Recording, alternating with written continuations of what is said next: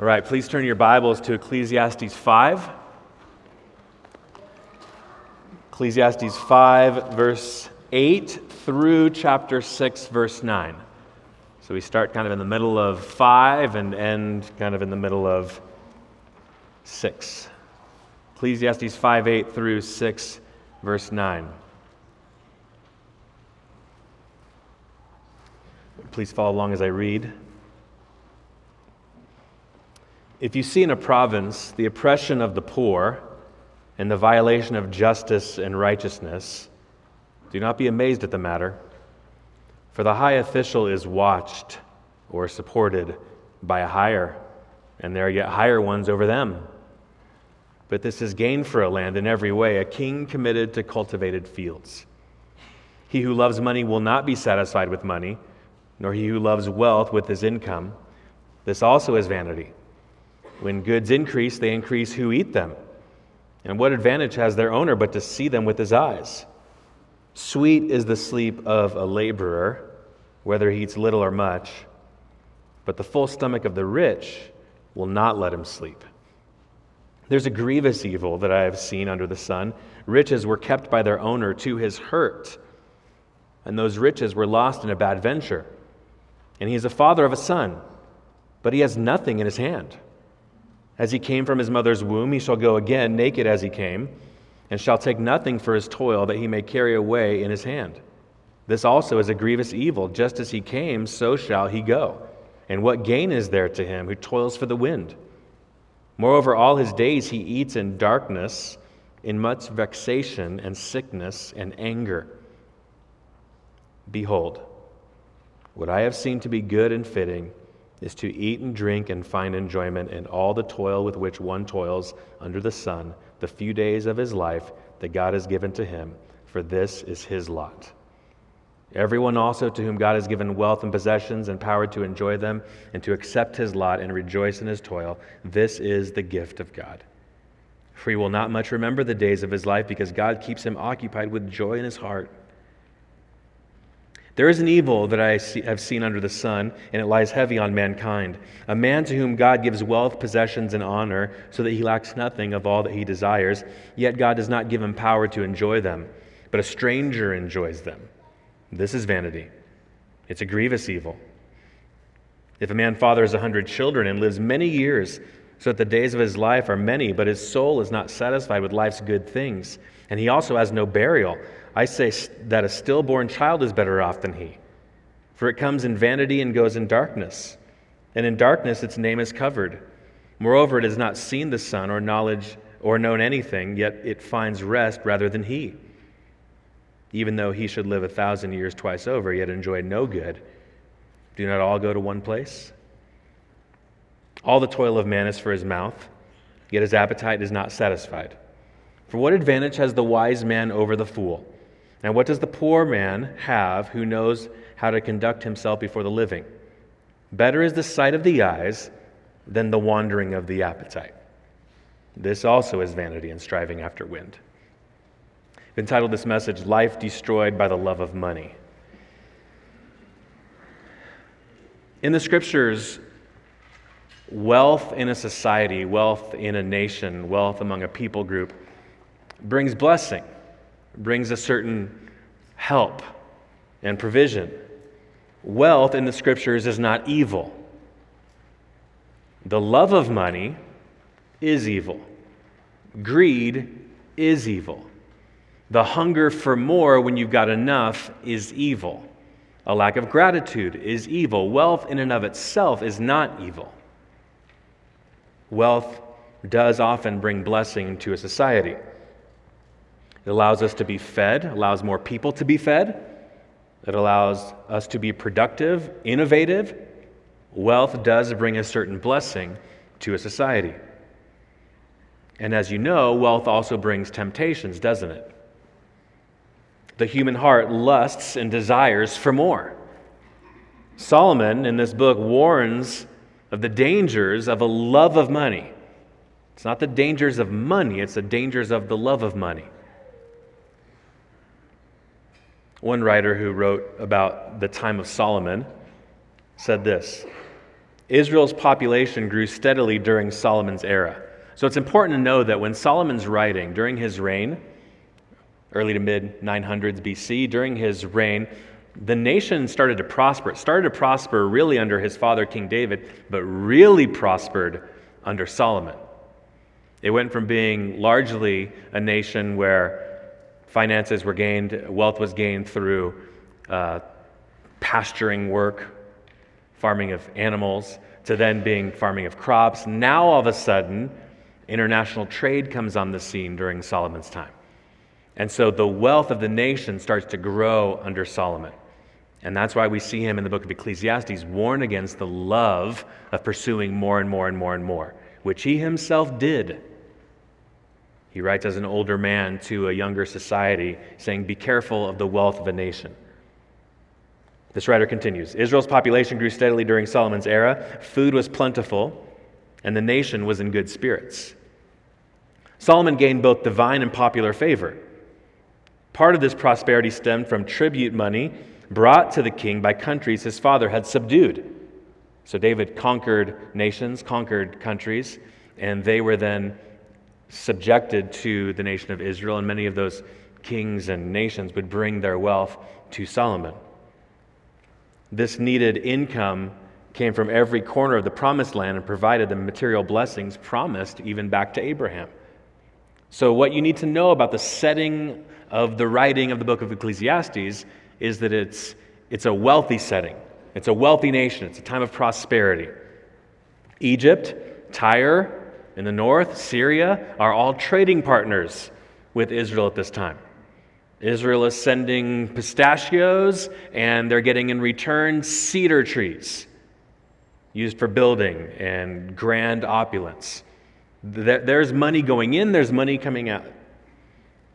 1 Kings speaks of this time as silver being as abundant as the stones in Jerusalem. Silver being as abundant as the stones in Jerusalem, and the cedars were as abundant as regular old sycamores. Another writer says this, the effect of luxury upon Israel, as upon every other nation, was to beget a desire for greater luxury. You know, you kind of wish that statement would say the effect of luxury upon Israel as upon every other nation would be gratitude to God for all that we have. But what's the effect of more wealth coming in? More things desired. This is great. Oh my goodness, I'm thankful for this. What else can I get? That's what the human heart does with God's good gifts. In this passage, we understand that we have what we have because our sovereign God has graciously given it to us. He also gives us the ability to enjoy what He's given us. You see how many times enjoyment comes in the book of Ecclesiastes? God does desire a people to be happy with what He provides. The problem is that God's creatures are often not satisfied with what He provides, and we want more. So for our outline this morning, we're going to see two painful realities regarding the love of money and then a solution. So how many points is that? 3 points. Two painful realities and a solution. Now I'm going to throw you a curveball today, all right? Did you have your second cup of coffee this morning? Normally our outlines kind of start with maybe the first paragraph, point 1, second paragraph, point 2, third paragraph, point 3. I'm not going to throw you a curveball. Solomon's going to throw you a curveball. All throughout the scriptures, writers of prophecy, writers of Hebrew poetry, use a way to communicate a message called a chiasm, all right? So I want you to think about an arrow. Okay, so we got the two starts of the arrow, and then they're going to narrow down to the point. All right, you with me so far? Okay, so like this, all right? Sorry, if you're listening on audio in your car later this week, I'm sorry, you're not seeing this. Okay, so we start here. So the first part of this passage and the very last part of this passage are saying the same thing, making the same argument. The second part of our passage in front of us in our Bibles and the second to last part of the passage are saying the same things. And they're all driving toward the solution in the very middle of our passage. Okay, so what we're going to see, first point, is that the pursuit of wealth will not satisfy. Now we're going to see that at the beginning.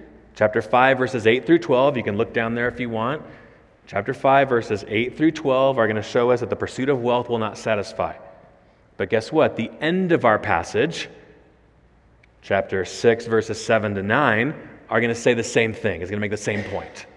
Okay, so that's what Solomon's doing. It's a way, by using repetition and a mirror effect, to communicate the message.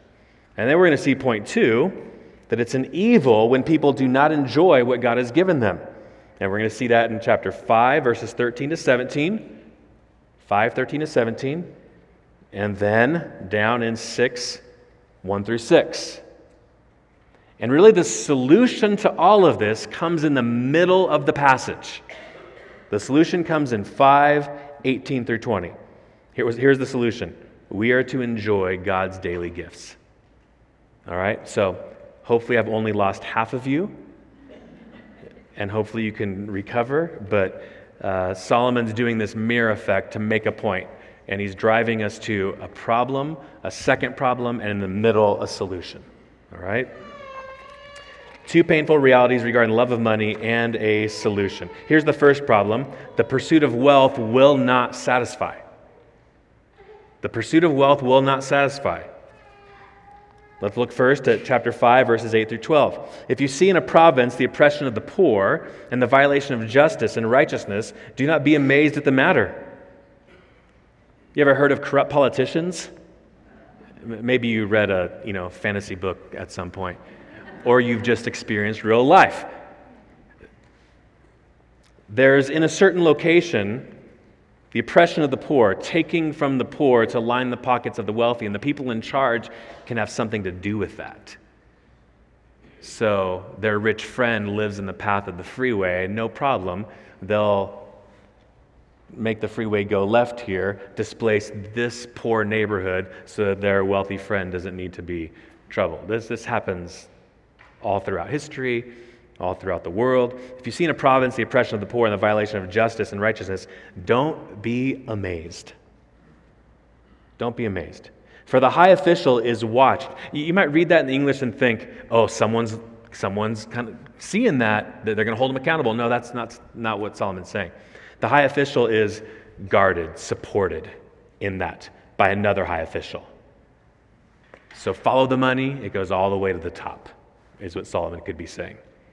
The high official is watched by a higher, and there are yet higher ones over them. They're all in it together. So you're seeing an evil system that benefits those in charge. Verse 9. Before I read verse 9, you might think right here, this is enough to make Solomon an anarchist. Let's do away with all government. It's all corrupt. No. He's simply recognizing there's corruption in governments. But it doesn't make him an anarchist. He also sees that God has given government as a blessing to society. It should be a blessing to society. Verse 9, but this is gain for a land in every way, a king committed to cultivated fields. Solomon recognizes that the government is corrupt. Again, he's not an anarchist. Government is needed to keep the food supply running. If we work together, then we can make sure that things are flourishing so that people can be fed and cared for. So there is a role for government. But Solomon recognizes, but there's a problem. Governments are corrupt. He gets that. There's a certain people in this paragraph pursuing wealth. It's those in charge.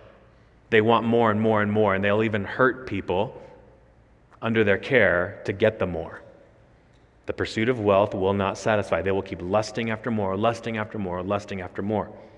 Verse 10, he who loves money will not be satisfied with money, nor he who loves wealth with his income. This also is vanity. Notice the heart desire here. This is not saying he who has a lot of money is a problem. No, the one who loves money will not be satisfied with money, nor he who loves wealth with his income. This also is vanity. When goods increase, they increase who eat them. The more money you have, the more people tend to come knocking at your door. The more you have, the more people you need to help manage that money. Now, in and of itself, again, nothing wrong with that. It's great to own a business and have employees and help to provide by their work for their families. Nothing wrong with that. He's just stating a true aspect of life. The more you have, the more people are around, the more people you may be responsible for. And that just creates more headaches, more anxiety, more difficulties, more challenges. Just kind of a reality. He who loves money will not be satisfied with money, nor he who loves wealth with his income. This also is vanity. When goods increase, they increase who eat them. And what advantage has their owner but to see them with his eyes? So the owner's wealth, all of their things are constantly before them. They walk outside with their cup of coffee and they look at their 10-car garage and it's constantly before them.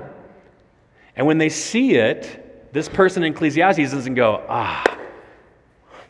orange Ferrari, I'm so grateful. Black 4x4 truck, I'm so grateful. No, they see it and they think, that one's got a broken this. And my son wrecked this. And I've got to pay the increasing insurance rate on this. That's what Solomon's trying to communicate. They've got a lot, and with that comes difficulty, and that's ever before them. Have you ever met one of those people that own like 7 homes? And they say things like, I've got so much to do. The water heater's broken in Vail, and the pool pump in, I don't know, pick a place, Buenos Aires, whatever it may be. I've got so much going on, and they're so stressed out, and you think, I've got a solution for this. Call a realtor, sell a few of these babies. But this is the point here in Ecclesiastes. When you have more, there's more trouble. There's more anxiety. There's more difficulty. Verse 12, sweet is the sleep of a laborer. Now go find the personal mechanic to this person with the 10-car garage. And that personal mechanic has work to do on that red Ferrari. And they'll work hard on it all day and they'll get the job done. They'll receive an income. They'll have enough to feed their family, put a roof over their head, clothe their children, and they go home and they are asleep. Lights out. They just sleep.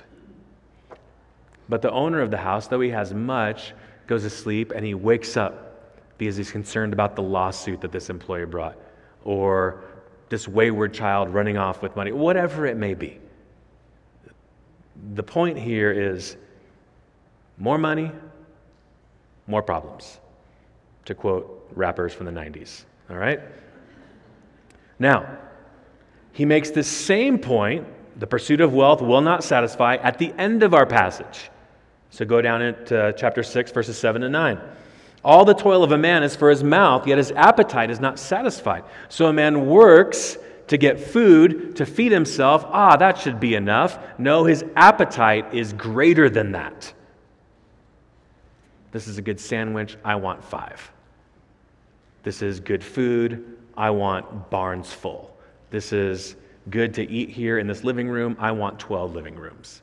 All right, so he's got enough from his work that God's given him, but his appetite isn't satisfied. He doesn't think he has enough, but does he have enough? Yes, he does. Verse 8, for what advantage has the wise man over the fool? So there's a contrast here, a wise person and a foolish person. The foolish person here is the one that is not satisfied even with all the wealth that he has. What advantage has the wise man over the fool? And what does the poor man, in this verse here, in this section here, the poor man is the wise one. What does the poor man have who knows how to conduct himself before the living?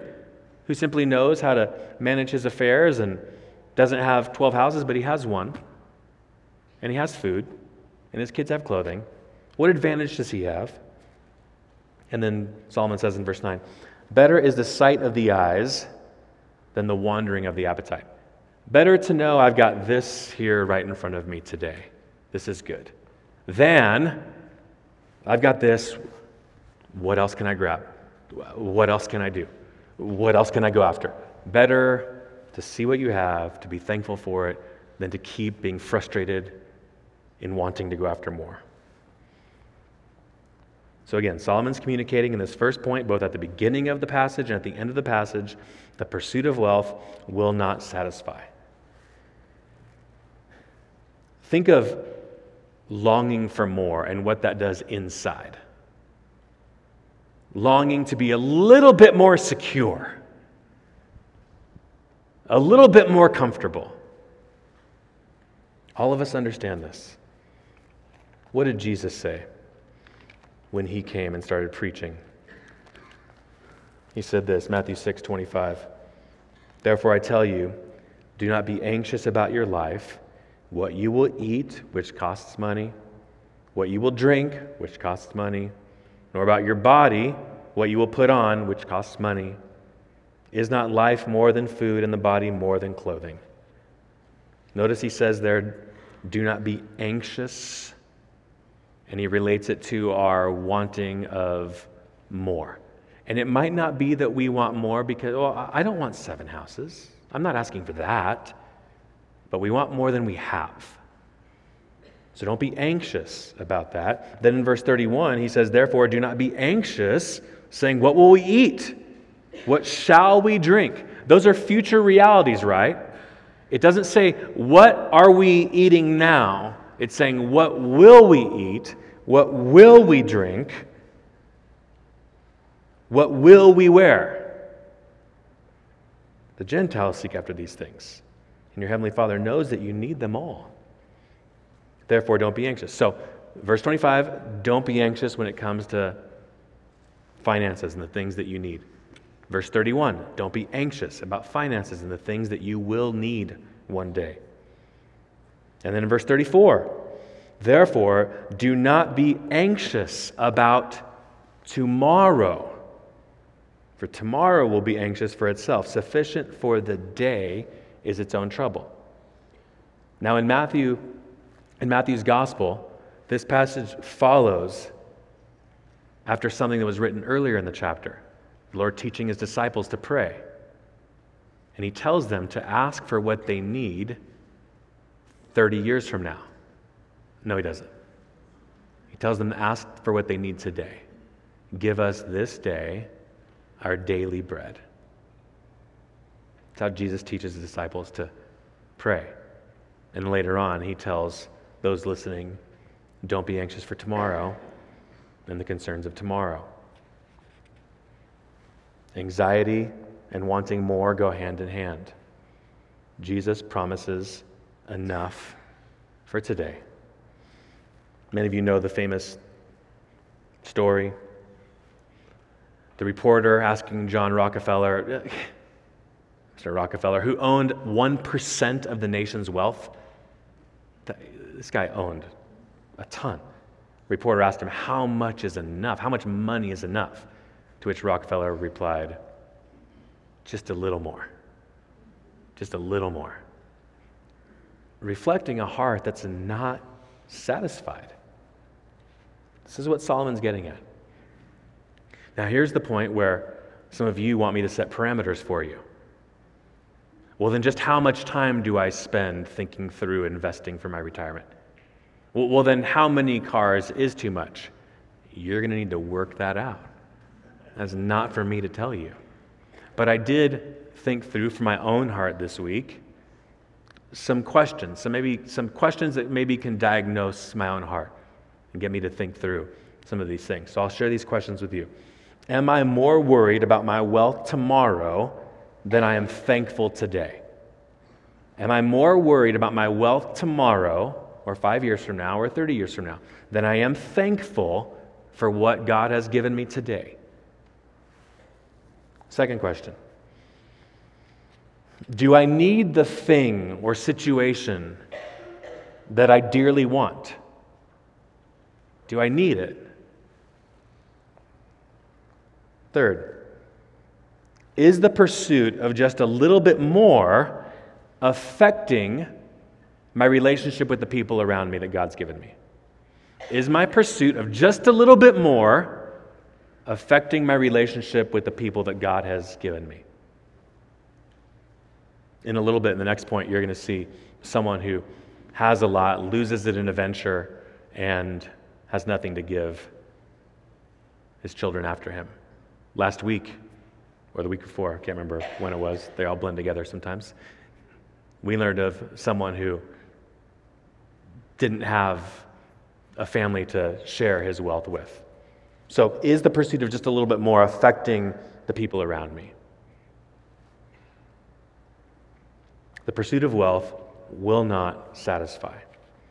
There's a second painful reality regarding the love of money. Chapter 5, back to verses 13 to 17. Chapter 5, 13 to 17.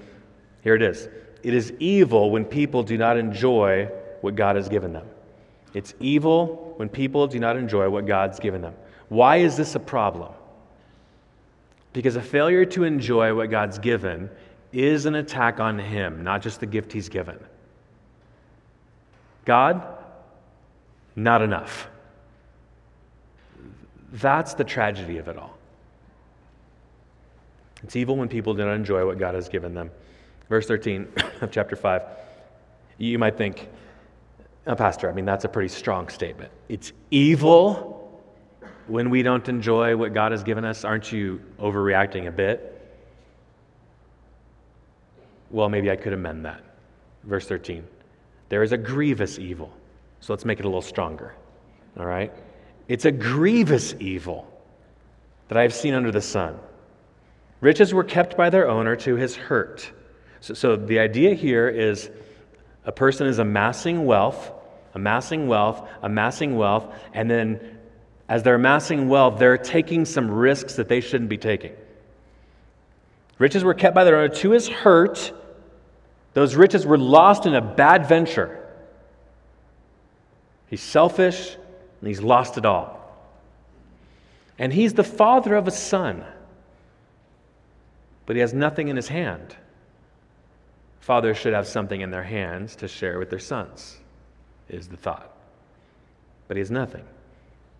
As he, this man who lost it all, came from his mother's womb, he shall go again, naked as he came, and shall take nothing for his toil that he may carry away in his hand.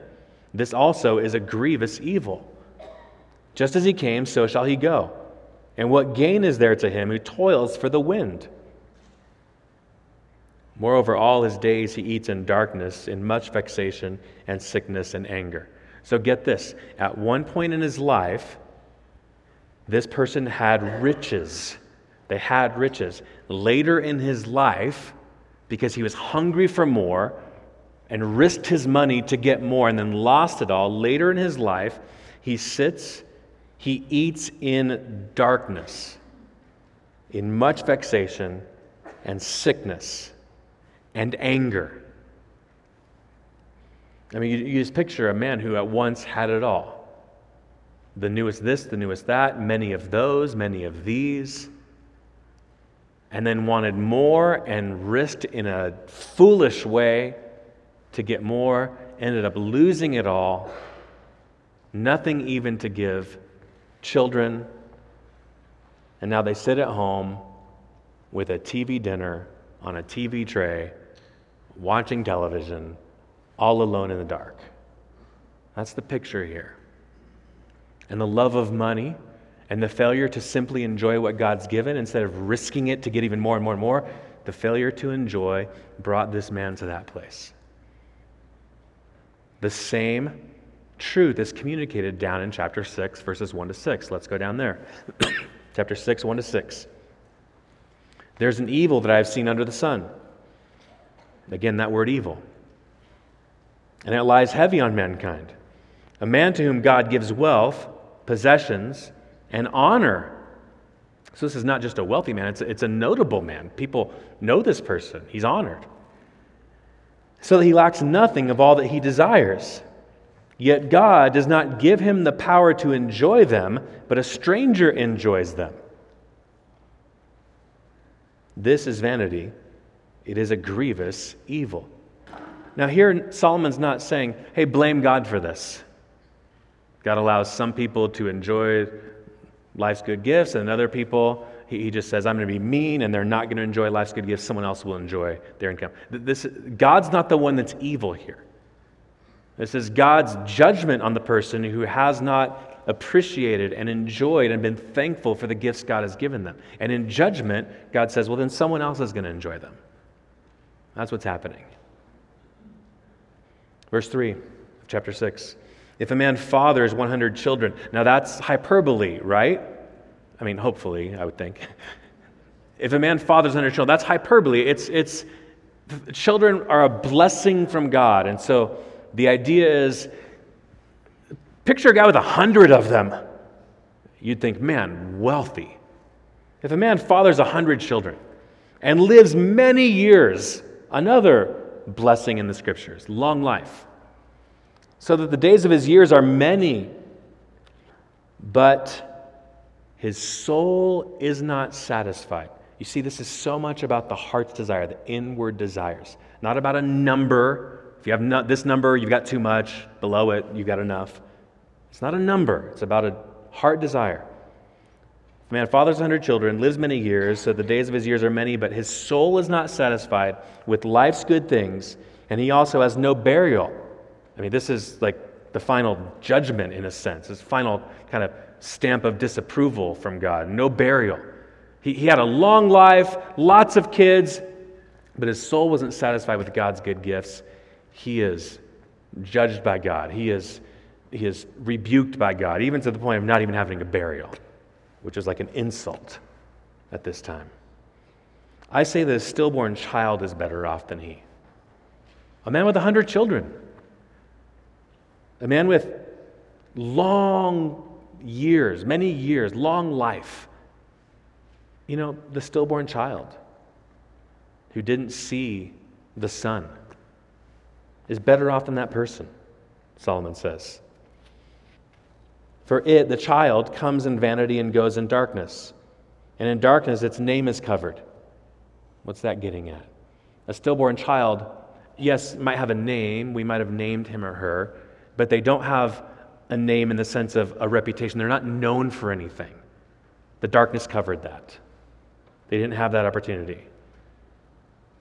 That child is better off than this type of man.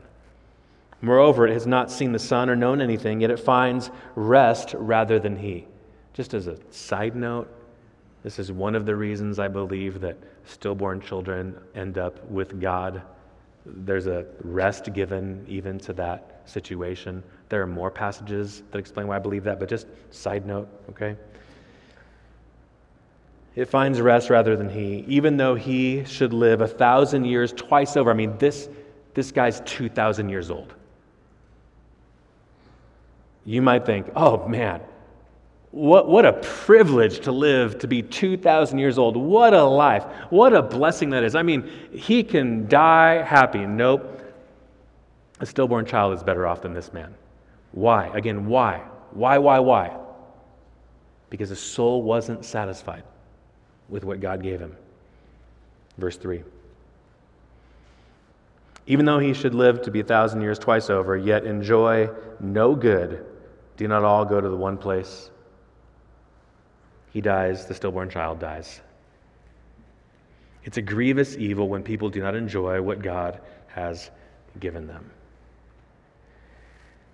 And this is, we don't peer into Ecclesiastes and go, man, that wealthy society in Israel, they should have learned their lesson. We understand that this was not written to us. It was written to them, but it is written for us to learn from. And Paul knew this. Paul told Timothy as he pastors his people in Ephesus, you've got to warn people about the love of money. Pastor Jason read the end of 1 Timothy 6 earlier. A pastor, God, the Holy Spirit, warning people about the love of money. But there's something else in 1 Timothy. Turn to 1 Timothy 6 again, if you will.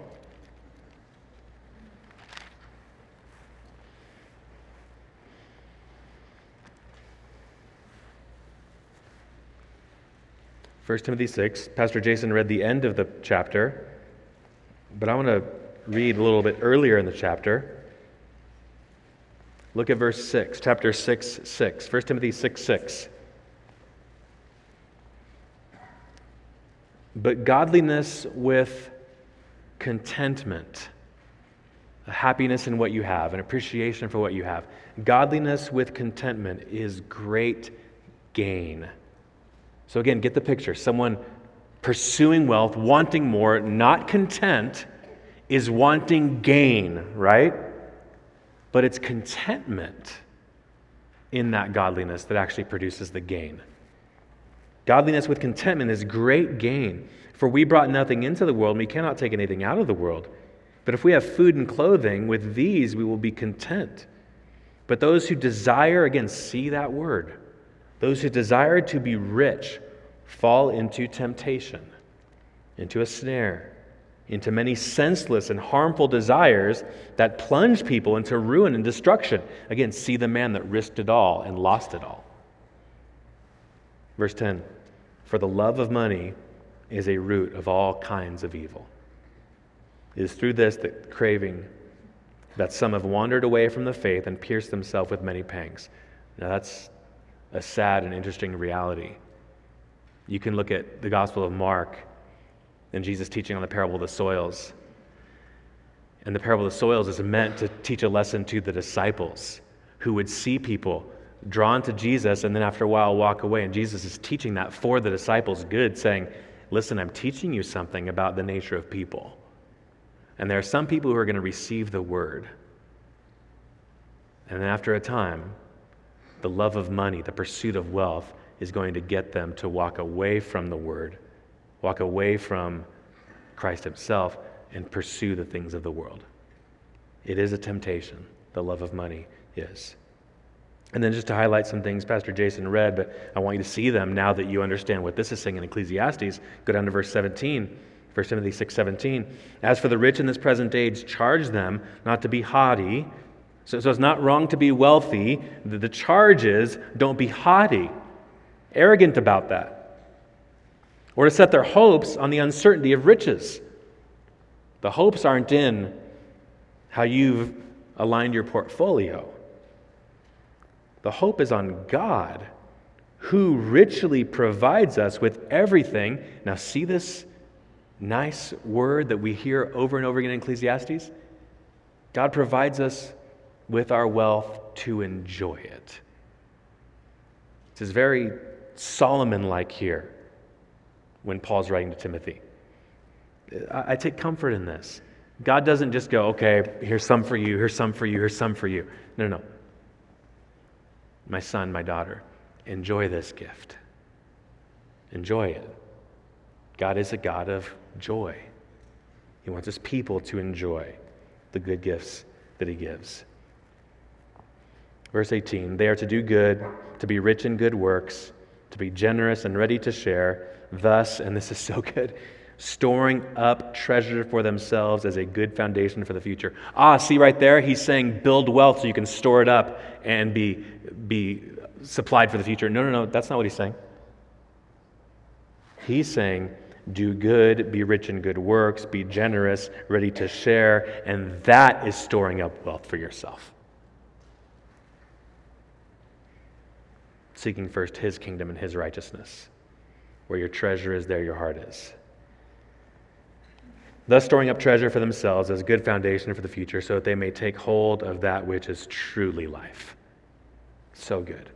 The Bible speaks with one voice about the danger of pursuing wealth and the danger of not being satisfied with the wealth that God so graciously gives us to enjoy. Back to Ecclesiastes. As you're turning back there, I want you to picture a 25-year-old, all right? This 25-year-old grew up, had a gracious and kind mother and father. They're gone now. This young man grew up cruel to other people, used other people, stole from other people, mistreated other people, was sentenced to prison, went to prison for a long time, and yet he's told one day, your penalty's been paid. There's a family that's going to take you in simply because they have a love for you. Walks out of the prison, what in the world is going on here? Don't know why I'm coming out. And there's a family there saying, we know what you've done, we love you, we want to provide care for you. They bring young man home. It's 4:30 or so in the afternoon. They bring the young man home and they say, listen, we've obtained work for you. We've got clothing for you. Look at the closet, all yours. We've got food for you. I mean, look right here. Filet, just perfect. Asparagus, mashed potatoes. I mean, we've got it right here. And we're going to give you meals every day. We're going to provide work for you so that you can pay for the things that you need. And most of all, behind all this, we really care about you. You are created in God's image. You're worth something. God created you purposefully, and we recognize that, and we love you. And this 25-year-old looks at the clothes, looks at the filet, and says, what else do I get? Now, some of you want to discipline that 25-year-old right now, don't you? Hey, Junior, hold on. Let me step in here and have a talk to Junior. That is me. And that's you. This is what we do. Oh, I'm so thankful for this meal. Oh, I need more. What else can I get? What else is there? Thanks, God, that's cute. I want this. You ever given a gift to a kid and they take it and they're like looking behind your back, like, is there more? And you're like, okay. That's all of us. We are all financial sinners. We all lust for more. Solomon says it's an evil when people don't enjoy what God has given them. I want you to recognize, as I close here, go ahead to the next, or third and final point. I want you to recognize the application that so often comes up in this book. Two big exhortations for us. Enjoy what God has given you. Enjoy it. And revere God. Revere God. That's Solomon's solution here. Enjoy what God's given, revere God for who He is. One of the aspects of His character is that He's a provider and He's generous, and He wants people to enjoy the gifts He gives.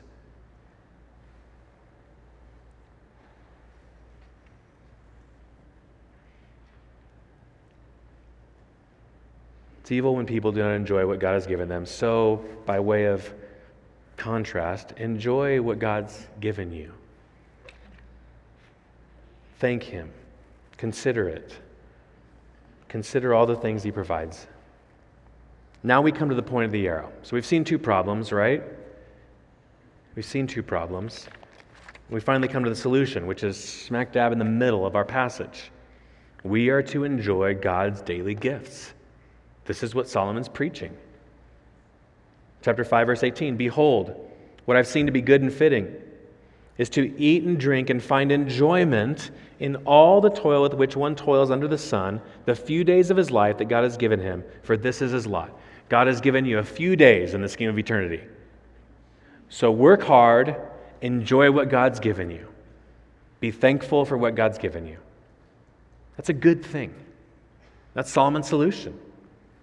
Verse 19, everyone also to whom God has given wealth and possessions and power to enjoy them and to accept his lot and to rejoice in his toil, this is the gift of God. So listen, it's not just that God's giving you a gift, food, clothing, provision, a swimming pool, whatever, wardrobe, a second car. It's not just that God's given that gift, He's also gifted you in the ability to enjoy that gift.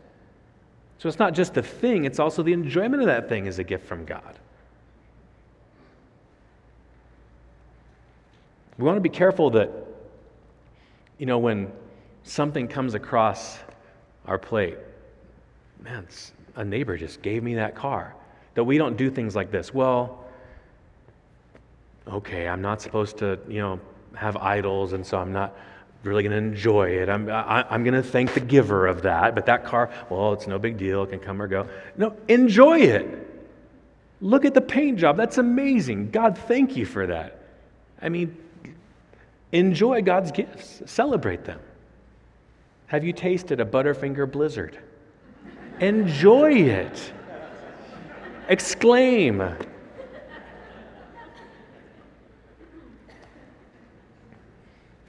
Verse 20.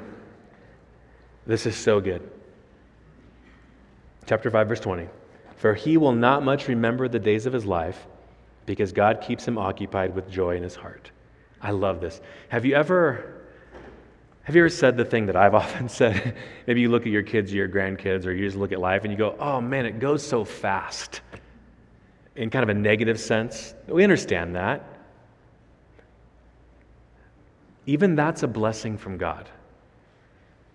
He will not much remember the days of his life because God keeps him occupied with joy in his heart. Go back to the guy who lost it all, squandered it all. Remember, he's sitting, eating his TV dinner on his TV tray with no one around. It's dark. He's in his apartment. And he's lost it all. The days seem to go on forever for that guy. One lonely day after another one. This person who's satisfied in what God's given has enjoyed them. They've enjoyed their children, they've enjoyed their grandchildren, they've enjoyed their coworkers. They've just been enjoying the gifts God's given them. They're thankful for all these things. And they look back and go, man, that went by fast. But God gave them that. The days don't seem long and burdensome. The days are full of blessings. They look back and go, man, that happened fast. That's what Solomon's communicating. I love that. I took time to kind of rehearse this over and over again throughout the week. That last phrase, because God keeps him occupied with joy in his heart. Just think about that for a few minutes this week. God keeps him occupied with joy in his heart. God just keeps giving these gifts to this person. He's keeping us occupied with things to be joyful in, thankful for. I mean, I don't know, go through your closet today. Take one shirt. God gave me this for a covering, this for warmth. And it's nice too. It's nice to look at. And put it back, and I've got this one. And you look down, you're walking on a floor, not dirt. God's given me something other than a dirt floor. You go outside your car and you look at your car. God's given me the ability to go places quickly compared to the rest of human history. You kind of see something, you look at the back of the car, and there's a spare tire hanging out. I've got more than I need. I mean, I got not only 4, I got 5 tires. Just in case. God gives good gifts. I was thinking about this. I mean, every item in your kitchen, every item in your home, in your garage, every job you have, I mean, these are just gifts and gifts and gifts and gifts. So sometimes we'd say, just thank God for your home. I'm going to say, let's go even deeper. Let's look in every corner and pull out every sheet and every, sponge. I mean, that's a gift. I mean, look at everything. He's so good to us. We have rebelled against our Creator, wanted to go our own way, and He sent His Son because He loves us to forgive us of all of that rebellion and to adopt us into His family. And He says, here's a steak, here's a wardrobe, here's a job, here's what you need. And I'm just saying it's good. It's good for me. This passage is good for me this week. It's good for me to see, look how much He's given us. Such a good God. Such a Father. Now, as I told you before, and I'll say it again, a rabbi would agree with most of what I said this morning.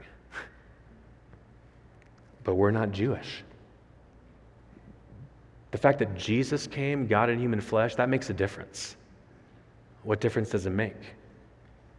Well, in Jesus, we see the benevolence of God, don't we? We see the giving of God. It's one thing to look at a car or groceries and to say, man, God is good. But when God gives his own perfect Son to die and be executed in our place for our sins and gives us his Son's own righteousness for our merit, that is a gift like none other.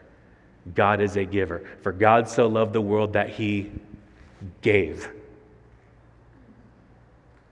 his only begotten Son, that whoever would depend on him, believe in him, trust in that gift of salvation, would not perish and go to the grave in a sad situation and experience eternity in hell separated from God, which is deserved, would not perish but would have everlasting life. And that is a good life, a life where you're welcomed into a family, where you receive the fatherhood of God forever, the goodness and the provision of God forever. Why? Because God is good. Because God gives good gifts, namely his Son. Thought about those words in chapter 5:17 of the man sitting in the dark. Vexation, sickness, and anger are words that accompanied that man, weren't they? Ecclesiastes 5:17. Sitting in darkness, vexed, anxious, in sickness, maybe spiritual sickness, maybe physical sickness, and angry. Think about what we're invited into when God sets his Son before us to take our sins and give his righteousness. Think about what Jesus has offered us. Putting your faith in Jesus Christ brings you into the light. 1 Peter 2:9 and 10, we were brought out of the darkness into his, I love Peter's adjective there, marvelous light. If you're a financial sinner like I am, if you hunger and lust for more and more and more and are often not satisfied with God's good gifts, I've got good news for you. God has brought his Son to bring you from darkness into the light. He's brought his Son to not make you anxious about money, but to give you rest. I read Matthew 6 earlier. He says at the very end, your heavenly Father knows that you need all these things. That's meant to calm us because our Father is looking out for us. So for darkness, we receive life. For vexation, we receive rest. For sickness, we receive health. Spiritual health brought to the one who trusts and depends on Jesus. Physical health. Forever in eternity with God. And no more anger. That's the fruit of the flesh, Galatians 5. The fruit of the Spirit, what God does when he saves you, puts himself inside of you to now live and think differently, to operate differently. Now as a child of his, he puts in your heart not anger, but joy and peace. Jesus makes a difference. Read Ecclesiastes with Jesus in mind. Jesus came to do something about our sin. He came to do something about our souls that go astray. He came to be our provider in every single way. I love what Paul says in Philippians 4. My God will supply every need of yours according to his riches in glory in Christ Jesus.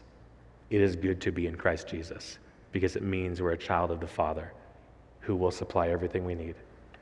So brother and sister, spend time with your Father this week.